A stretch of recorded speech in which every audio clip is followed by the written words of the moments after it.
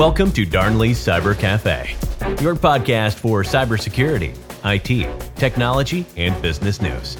Now, introducing your host, Darnley Gresson Jr. Hello, everyone. And thank you for once again coming to my cafe, episode 46, Time to Abandon Google Chrome. In this episode, I will be aiming my crosshairs on Google Chrome. Yes, the beloved browser used by over 2 billion people. This application has around 65% market share compared to the under 20% share held by Safari. If Google is all that great, used by billions, there is absolutely nothing wrong with this well-used piece of software, right? Well, if you ever listened to any of my previous podcasts, you probably already know that I'm going to tear Chrome a new pixel in a moment. In a loving way, of course. As a great champion of digital privacy, I would be the first person to tell you to lay off the Chrome as fast as possible. Google itself, over the many years, have been in numerous news headlines illustrating the collection practices that this very powerful company utilizes to enhance user search experience, along with lining ad agencies with buckets of money. Google has simply become too big and too powerful. Now, if you want to stop listening right now, you can take anything home right now. It is now time to ditch Google Chrome for good. Period. End of story. For those who are now still listening, understand that Chrome is tightly knit with Google's data gathering infrastructure, including services such as Google Search and Gmail. Given its size, it has allowed it to take the market dominance that allows it to set up new standards across the web. Chrome is Google's most powerful data collection tools, and with 65% market share, you cannot even begin to fathom the amount of data this application is really collecting on a daily basis. Google has been under fire from privacy advocates, including their rivals and government regulators, to end third-party cookie collection. Especially with the growing privacy laws in Europe, Google has went so far to replace their cookies with a quote-unquote privacy-preserving tracing technology called FLOC, which critics say this will give Google even more power at the expense of its competitors. Chrome user base, again, that whopping 65% or 2 billion users, whichever one strikes you the most. Now, according to a report from Apple's iOS privacy labels, Google Chrome can collect data, including your location, search, and browsing history, user identifiers, and product interaction data for quote-unquote personalization purposes. Google even graciously allowed their users the ability to save your bookmarks and passwords to your very own Google account. Now, unlike rivals such as Safari and Firefox, Chrome links its data to devices and individuals. Now, for those who have said to me over the many times, over the many years, well, Darnley, this is okay. I don't have nothing to hide, or nothing I'm doing is of any significance anyways, and everything I'm doing is above board.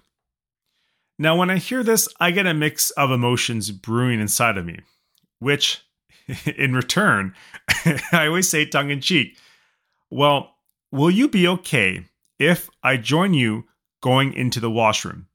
You can leave the door wide open, and I can watch you do your business. Well, I know what you do in there, so you got nothing to hide. right? Yes, this is this is a bit of satire. And personally speaking, I'd rather not do that, but it really gets the message across. Usually by a face of, I believe, disgust or concern or one or both. Anyways, the point here is that digital privacy has always been vital. And this is why you have passwords on your accounts or locks on your mobile devices. Or, well, since we're even on this topic, locks on your washroom doors. Now, our increase of digital online presence and internet activities threaten our privacy, as this information is at risk every single day. This is why our privacy is important, ever more so ever than before. When critical data gets into the wrong hands, significant damage can occur. From a hack at a multinational organization can put valuable information to both threat actors and or competitors. This also exposes personal information to strangers who will manipulate the data against you or your loved ones. Now keep in mind, the time of attack can be now or can be well into the future. This is always unknown. Now, this is why I always caution people who share data, plethora of data, over social networks. Their privacy will be lost at a certain point in time. You don't hear me saying that you should shut everything down and become a digital hermit. No, you are still welcome to use social media and the internet to your liking. However, always have a certain mindset on the amount of information you share. Always ensure you keep a level of privacy about yourself, your family, and your loved ones, as many of this information is in digital stone, as I so like to call it, which I mean basically it means that it will never really go away because this data is collected in various archiving servers, which stores every single byte of information out there.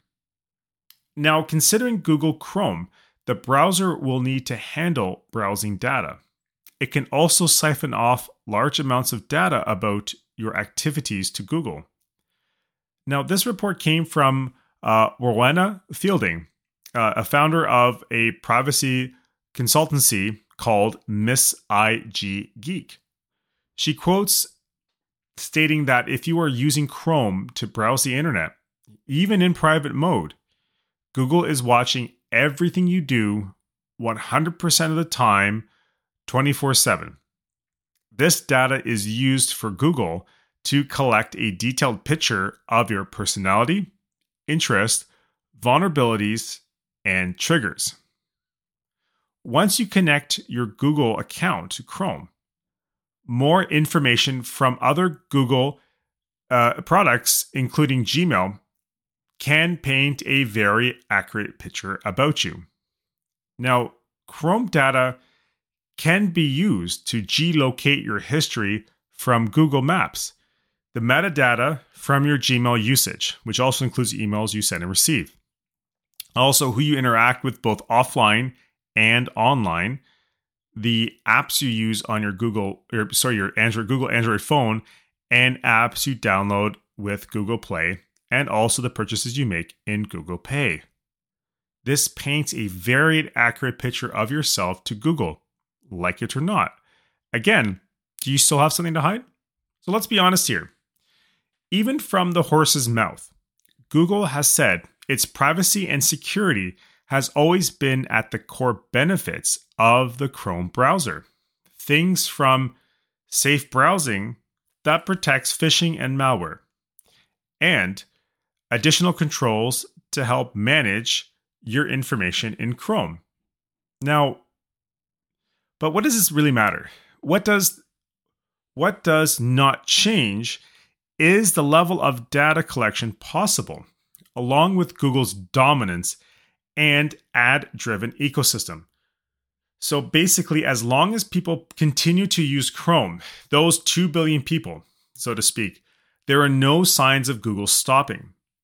we need to understand and accept that Chrome provides Google with truckloads of behavioral and demographic data, control over users' browsing experience, and essentially shaping the web to Google's advantage of continued dominance worldwide.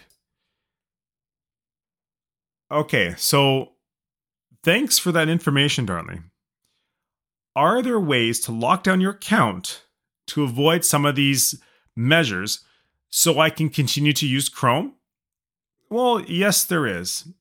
And if you still want to continue to use Chrome, that's, I guess, okay. But here's something that you can do. Simply preventing your browsing data to be collected by Chrome, you can disable this by the sync of your Google Chrome to your Gmail account and turning off third-party cookie tracking. The other option is to ditch Chrome altogether. There are plenty of feature-rich privacy browsers to consider, to name a few, such as Firefox, Brave, and DuckDuckGo, all which do not hand Google a single byte of your data.